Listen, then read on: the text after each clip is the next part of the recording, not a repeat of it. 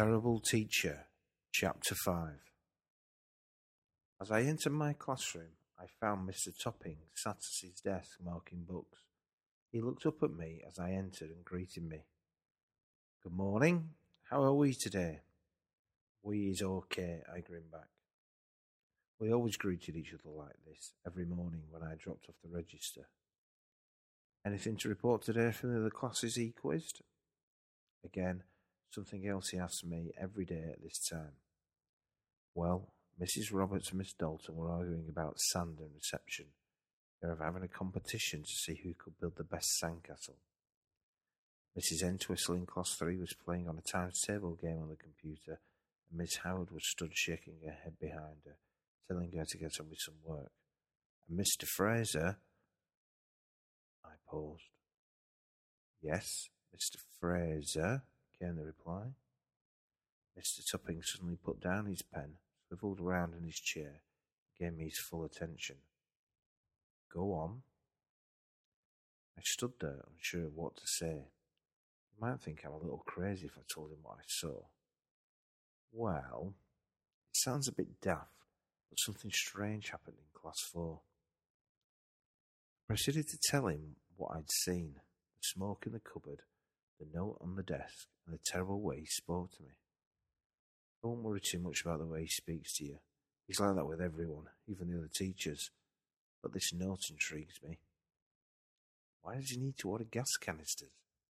Very interesting. What about him wanting to get revenge on you? I asked.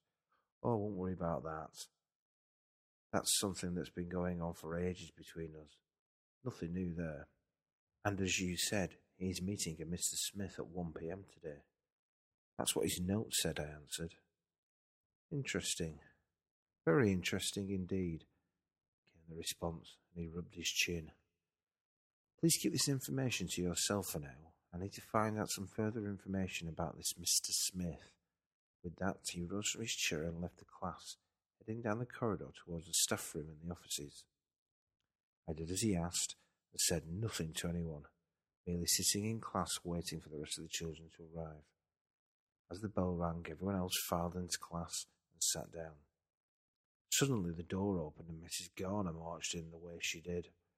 "Right, children, could you please sit down? Mr. Topping has an important meeting for a little while, so I will take the register and start you off on your math lesson today." We all sat down and no one else seemed to wonder where Mr. Topping was, but I knew it must be something to do with what I'd told him. As soon as I'd told him, he was out of the room, and now he had an important meeting. Too much of a coincidence, I thought. Mrs. Garner completed the register, found out what we wanted for our dinner, and then collected any letters or messages. "Layla, can you take the register to the office for me?" "I can, but it's normally Steve's job." "Not today. I have asked you." I stood up and walked to the front of the class. I passed Steve, thinking he would be upset. But no, not Steve. He was so laid back he could potentially fall over. He just shrugged his shoulders as I passed him, giving off a "it's fine, don't worry about it" kind of vibe. I left the classroom and headed towards the office. I peered into Mr. Fraser's room to see if there was any further smoke, but nothing seemed out of the ordinary. Just a lot of children, sat working in silence. No change there then. I knocked on the office door and entered to see two ladies sat talking at their desks. These were the two Bevs, the secretaries. Bev 1 did not like being called a secretary. "I'm the school administrator," she would say. Bev 2 was sat swinging in her chair, talking to a line of parents at the glass window. She was like the first line of defence to protect teachers from angry adults. Today, a parent was complaining about children watching films in class instead of doing maths or English. She wished to speak to Mrs. Garner, but as she was covering in my class, there was little chance. Next was a lady called Emma, who oversaw the PTA, the Parent Teacher Association. She was a little crazy and currently threatening the office staff with a giant water gun. She was planning on having a giant water fight on the field and thought it was a good idea to test it out. The two Bevs did not look too impressed, and Bev 2 hastily closed the window to avoid a soaking. I left the office and passed the head teacher's office. As I went by the door, it swung open and Mr. Topping was stood there. He beckoned me in. Quick, Layla, in here. I expected other people to be in the office if there was a meeting, but he was on his own. He was jumping around, overly excited about something. Is everything okay? I asked cautiously. Am I in some sort of trouble? No, not at all. Come and sit down. I sat down on one of the pink office chairs, Mrs. Garner's favourite colour, and anxiously waited for Mr. Topping to tell me what was going on. Right, what am I going to tell you may find very shocking and hard to believe. I'm trusting that you will keep it a secret. Can I rely on you, Layla? Yes, I replied, a little unsure of what was to follow next. I'm serious, Layla. You have to tell no one about this. Okay, I won't tell anyone, I answered, sounding a little more confident this time. Excellent. Right, where do I begin? I'm a spy. I knew it, I blurted out.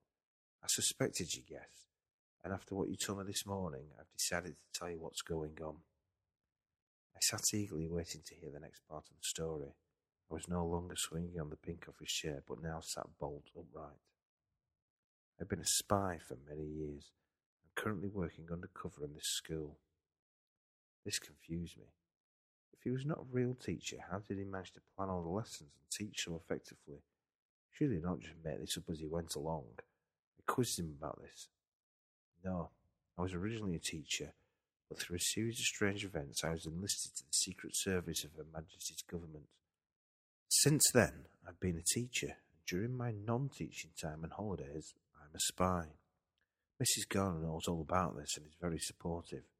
She's got my back.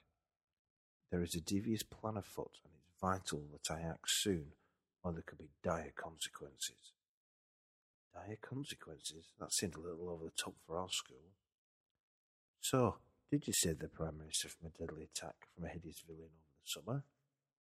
I did, Ken replied. The Count is an evil overlord, and his plans need foiling all the time. It's a good job I have so many holidays a year. I laughed at this. I knew teachers had a lot of holidays, but I assumed they spent them planning going on holiday, pottering around in their sheds or going to the pub. I did not expect them to be stopping evil tyrants during the summer break. So, who is this Count? I inquired. He's an evil man. His goal is to cause chaos in the world and watch as people panic in his wake. He is a master of disguise, and finding him is extremely difficult. Have you ever met him? No, never. No one knows his true identity, just the carnage he leaves behind. That is his greatest attribute. No one can catch him, as no one knows what he looks like.